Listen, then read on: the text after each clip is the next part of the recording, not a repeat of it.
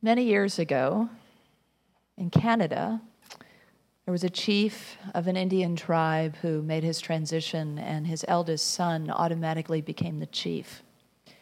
But his eldest son was really not of the way of his father, or his tribe for that matter. He was more of an urban thinker.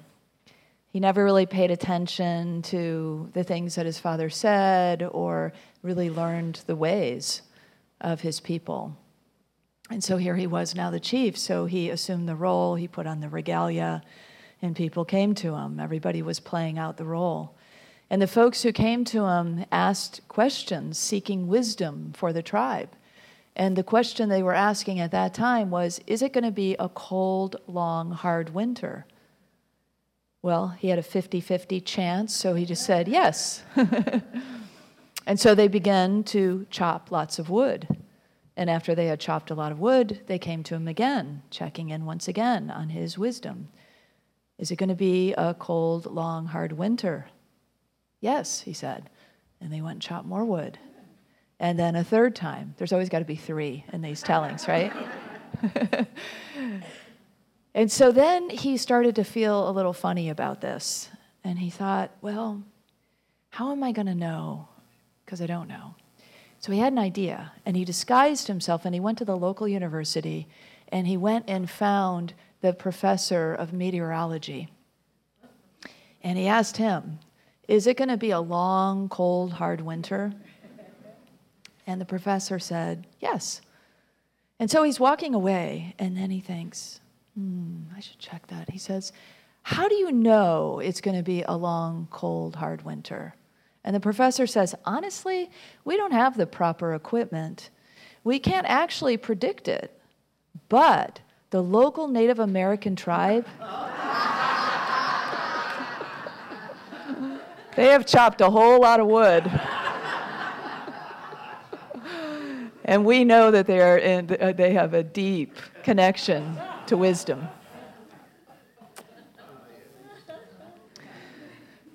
In Proverbs, we get this passionate plea from wisdom herself. It says, wisdom cries out on the street. In the squares, she raises her voice. At the crossroad, she takes her stand. At the city gates, she speaks. How long will you love being ignorant, she says. This was over 2,000 years ago, but I don't know. It feels like it could be appropriate today. What do you think? Hear my instruction, the voice of wisdom says, and be wise and do not neglect it. Keep my teachings as the apple of your eye. Bind them to your fingers. Write them on the tablet of your heart. Happy is the one who listens to me, watching daily at my gates. Blessed is the one who finds wisdom. Nothing you desire can compare to her. Her paths are peace. Wisdom is sweet to your soul. Say to wisdom, you are my sister, and call insight your intimate friend. So what is this thing we call wisdom? A lot of times it gets confused with knowledge. Knowledge is more information, right? More the things that we learn from the outside in. It's what we gets added to us through the world and through our learning. And often in our culture, it's that intellectual process of gaining knowledge, right? Wisdom is inner knowing. It's inner knowledge. It comes from the place beyond. We come wired with it. We have access to it. It's here as a part of us. It's part of our 12 powers teachings in unity, much like the chakra system. There are these 12 ways of being that are also energy centers. And this place, the solar plexus, holds that access point of wisdom. Some call it the second brain. We spend a lot of time up here in the first brain, but it would behoove us to spend more time accessing the wisdom of the second brain.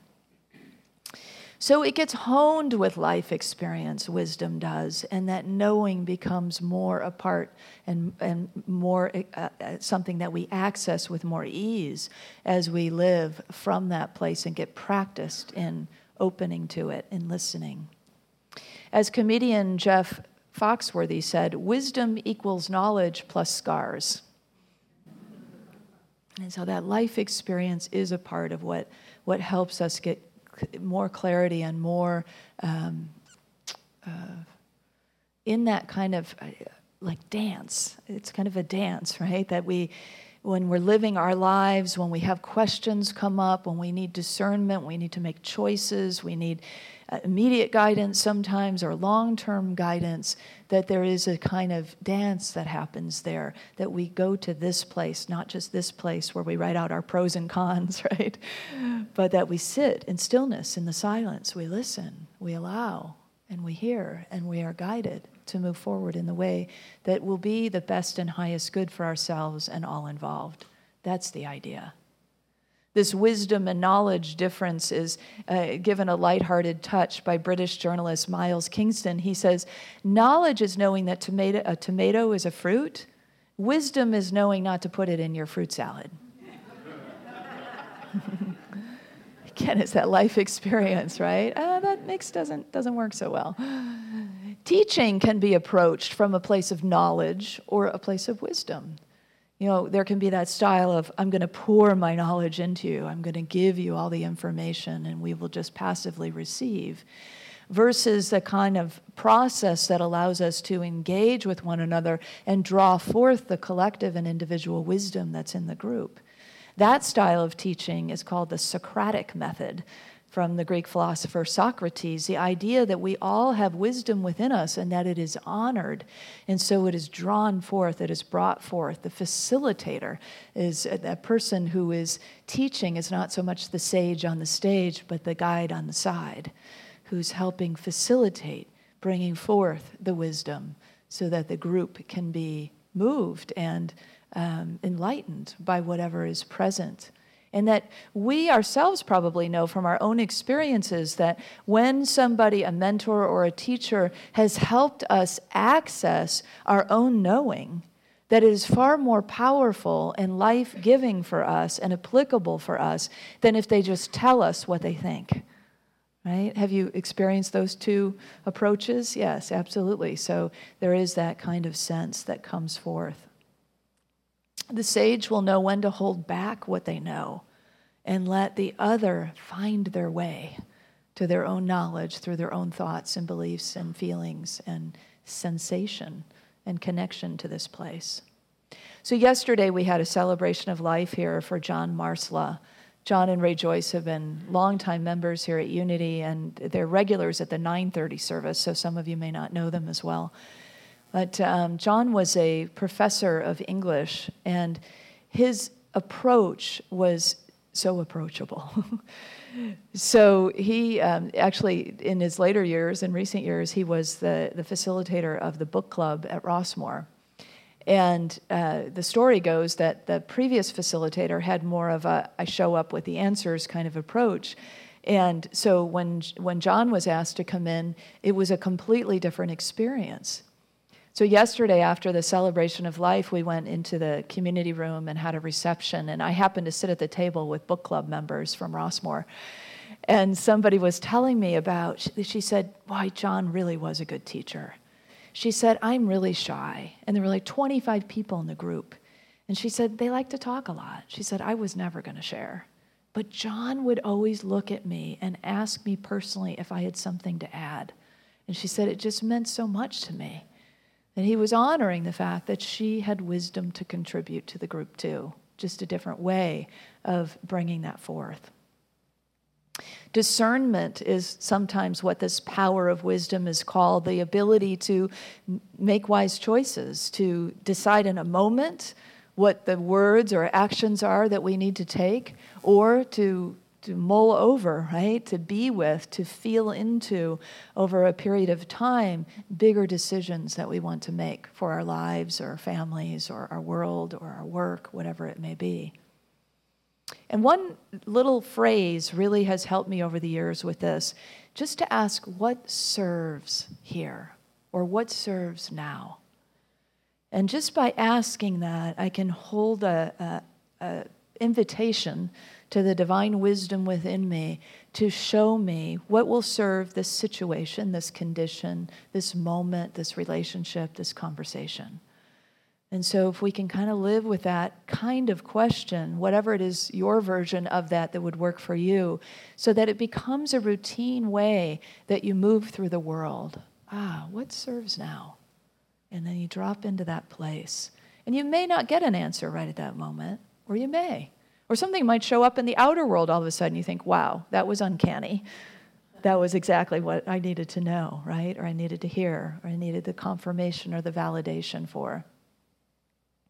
I know you probably have experienced moments in your life where you've had just an immediate understanding, a sudden knowing, like, oh, that's right. I completely understand now, or I know what to do now, or I have clarity of mind, I have a vision. Those moments are when that channel is open. It's our intuition coming through, right? Showing us and validating for us.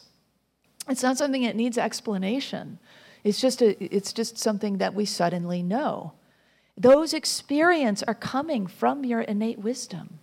They're coming from an openness to this energy space in you, to this power that lies latent in us until we open the way to receive from it, to open the door, to allow it to guide us through our lives, rather than just being guided through our ego's desires or our intellectual thoughts. It's not to say that the ego and the intellect aren't gifts, they are, but they work in service too. So if we let our knowledge work in service to our wisdom, our ego work in service to the divine in us, things flow a lot nicer in life, a lot more easily, there's a lot more fulfillment and joy and purpose in that when we are working in that way. So ways that we access this intuition or this power of wisdom is by listening, right? By opening to it, listening, and then trusting. To follow the way of wisdom is to acknowledge that we have it available to us, and that we are able to access it and be led by it. And to choose the highest roads in life. It can be accessed primarily through this process of listening and trust, and also humility. The wisest of sages always seem to be the humblest of people. Have you noticed that? They're not the people that want to tell you how wonderful they are necessarily. They just are wonderful. You think about the Dalai Lama, Thich Nhat Hanh, some of the contemporary teachers of our times, Desmond Tutu. These are people that, and I know Desmond Tutu and the Thich Nhat Hanh have made their transitions, but they've been contemporaries of ours in these past many decades. People that show up in that way, that you know they are tuned in and tapped in to that innate wisdom, but they show up accessible, they show up humble. One of them is from Sufism, the wise fool, Mullah Nasruddin. You may have heard some of his stories before. This one is about the dueling experts. So Mullah Nasruddin lived in a town where he was known as a local Hajjah. The Hajjah is the spiritual teacher. And once a traveling wise man came through town, and he challenged Mullah to a duel of the Hajjahs. So when people heard about it, they gathered in the town square and they surrounded the two, and they all wanted to be a part of hearing the duel of wisdom. So Mullah said, I accept your challenge. It's my turf. So here's the test. You ask me 40 questions, whatever 40 questions you come up with, as hard as you want them to be, and I will give one answer to all of them. And if I can do this, I win, you lose. The traveler said, okay. And the traveler began to fire away very, very complex questions, one after another, at Mullah Nasruddin. And Nasruddin paused for a moment when he was done, and he responded, I don't know anything. Everyone groaned in the town, but they agreed the home team had won. Wisdom in its in its humble expression, is a willingness to say, I don't know. It's an ability to say, I'm sorry, or I apologize. It's that kind of humility that knows that we don't always get it right. We don't always have to be right. The ego doesn't always have to be in control. In fact, we know, out of that wisdom, that we are never in control. That yes, indeed, we are co-creating our lives, so there is a power that we can put into play in our lives, but it is co-creation. There is a giving over, a surrender, an opening, a curiosity that is natural for wisdom to come up for us. So the Buddhist monk Ajahn Chah says, you have so many opinions and you suffer so much from them. Why don't you just let them go? Easier said than done, right? But by emptying ourselves regularly, by emptying ourselves of the busyness of thought, the idea that we've got this figured out, and coming with that beginner's mind that the Buddhists talk about so much, coming with that openness, coming into, as the Fillmores would say, the silence. Giving ourselves that time to just be in a receptive mode allows the answers to come forth for us. So you could even begin your quiet time entering into the silence with an affirmation or two that really brings us home. I come empty. I'm open. I'm willing to be shown, to be taught. Divine wisdom, teach me today. If you start your day with that, followed by some silence, you truly will learn something every day. And it will be a lasting kind of lesson, something that can really be applied to all different ways of living and moving and having our being in this life. Jesus said we must become like little children to enter the kingdom of God, open, curious, fresh, willing, innocent, in that kind of space. My nephew used to do this thing when he was really little where he would sway to one side and sway to the other, and we were all sure he must have had an invisible friend that we couldn't see because of the way that he seemed to be mirroring this play. And I think children are often really attuned to that mystery. Animals, too. You can see it probably in your cats or dogs. We used to call my dog, Hazel, the hairy mystic. Yeah, just go out and sit in the yard and look around, or sit in the house. You ever have a dog that does that, or a cat? Cats, they're already kind of the mystical beings themselves. So it is that kind of approach, though, right? That childlike kind of approach that opens us up to a heavenly consciousness to come through. Myrtle Fillmore, our co-founder, was the one who, as they were developing this movement, she and Charles said, who's going to take care of the children? And she looked around and didn't really see anybody raising their hand and said, I will take care of the children. And that became a big part of her ministry. In Unity, we had a We Wisdom school, a magazine called We Wisdom back in the day, and the one book that she wrote was called We Wisdom's Way. And it had these characters in it, Aunt Joy and Papa and the children, and there was always these different life lessons that were played out. Wisdom was a key part of this, of course, We Wisdom, and here's an excerpt in the cover of her book. Wisdom shows you that love and goods, like a circle, doesn't have corners, doesn't commence, doesn't leave off.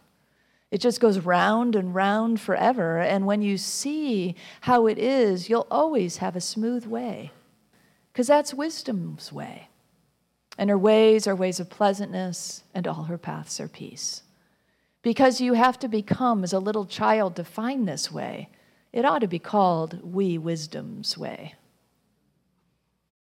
So next time you find that it feels maybe a little overwhelming to access, to get clear on something, maybe reframing it as We Wisdom's Way gives it a little softer edge, allows us to become a child, to enter that place of play and receive from there, and then it maybe doesn't feel daunting to you to come up with answers for your life.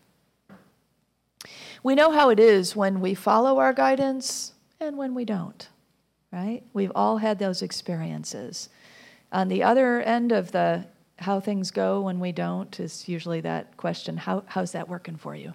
You know, good one to ask ourselves on occasion, right? When I was in college, I chose to major in business because it's what my dad thought I should major in. But I didn't like it very much. I especially didn't like accounting class.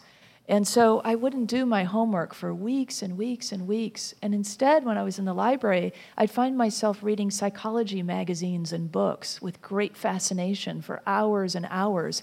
And I'd come out of the library and be like filled with this new knowledge and passionate understanding of psychology, having done not one lick of accounting work. So then the test would come around, and I'd have weeks of catch-up work, and I'd cram it all into one night. It didn't work so well. I got a D in accounting. So then I just kind of decided, well, maybe I should change my major. But what to? You know, the obvious choice would have been psychology, right? I loved it. I had a passion for it. I had a thirst for it.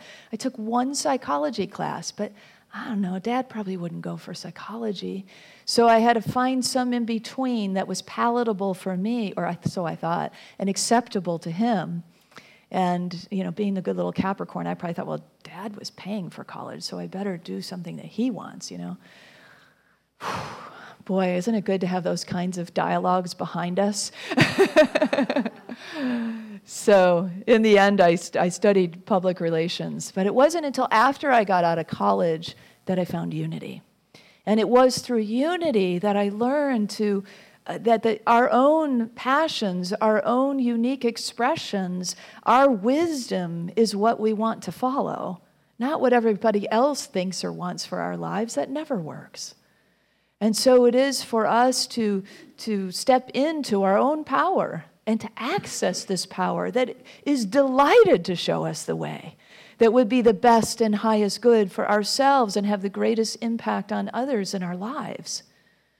And so it's allowing ourselves to trust this wisdom that is within us that will show us the highest and best for ourselves and therefore everyone around us. Listen. If wisdom had a mantra that it could whisper in our ears, I believe it would say, listen, trust, follow. That's it. Listen, trust, follow. Listen, trust, follow. So first we have to listen, right? First we open ourselves to listen in the silence.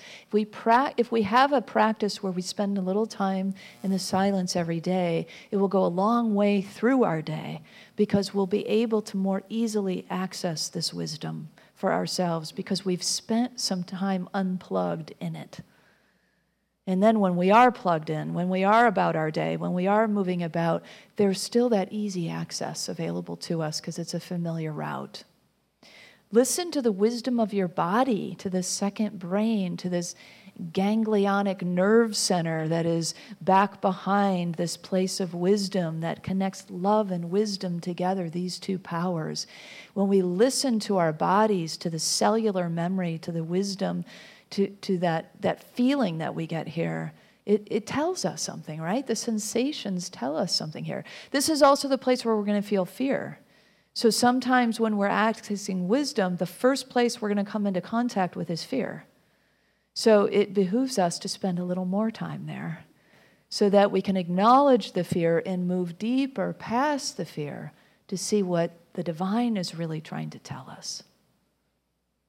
Trust. Trust is that voice that comes through or the imagery or the sensation or however it is. Maybe you spend time in the silence and then you open your eyes and you begin to move about your day and then there's the sign, you know. Somebody calls you or you see something or something happens and suddenly you just realize, wow, that was it. That was exactly what I needed to know. I just saw a squirrel running over and burying an acorn and I just realized that's something I need to do. I need to save something. I need to store something. Whatever it is, it can be those simple kinds of everyday experiences that suddenly speak to us because we have opened to the power and now we are trusting it.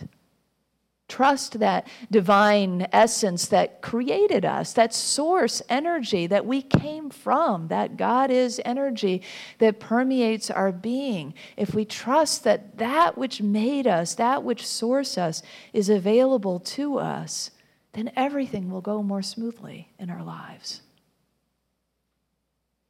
And then finally, to follow, to complete the process. That's principle number 5, right? Live the principles, take action. If we don't take action, then it was all a fun exercise, but it doesn't get to be manifested in the world. It doesn't get to be demonstrated in the world. We don't get to experience what it's like to put feet on our prayers, to live the wisdom we have been given. And so it's that action piece, that follow through, that nudge that you feel, that sensation that you get, that sinking feeling or that rising feeling, to follow those experiences, trust them, and act upon them accordingly. Say to wisdom, you are my sister, and to insight, and call insight your intimate friend. We deepen our wisdom by remaining open, by remaining humble, by being willing to be taught by the divine in all life. So Charles Fillmore, Myrtle's husband, the co-founder of Unity, wrote this invocation that brings forth the power of wisdom, that summons wisdom along with its partner, love. So I invite you, if you want to close your eyes or just bring your attention into your heart or your solar plexus and just receive this summoning. I am now in the presence of pure being and immersed in the Holy Spirit of life, love, and wisdom. I acknowledge your presence and power, O blessed Spirit. In your divine wisdom, now erase my mortal limitations, and from your pure substance of love, bring into manifestation my world according to your perfect law. Divine wisdom, it's accessible, it's innate, it's in you. Divine wisdom is knocking on the door of your solar plexus, if you will. It wants to be known. It wants to be listened to. It wants you to bring forth something that is uniquely yours to bring forth into this world. Today or tomorrow or over the next year, it doesn't really matter. There is always something that God is asking us to be, calling us higher. And now we've summoned that power from within us of wisdom. So let's affirm now our commitment to follow through, to listen, to trust. I invite you to say this with me. Divine wisdom is innate and accessible. I listen, trust, and follow it. And so it is.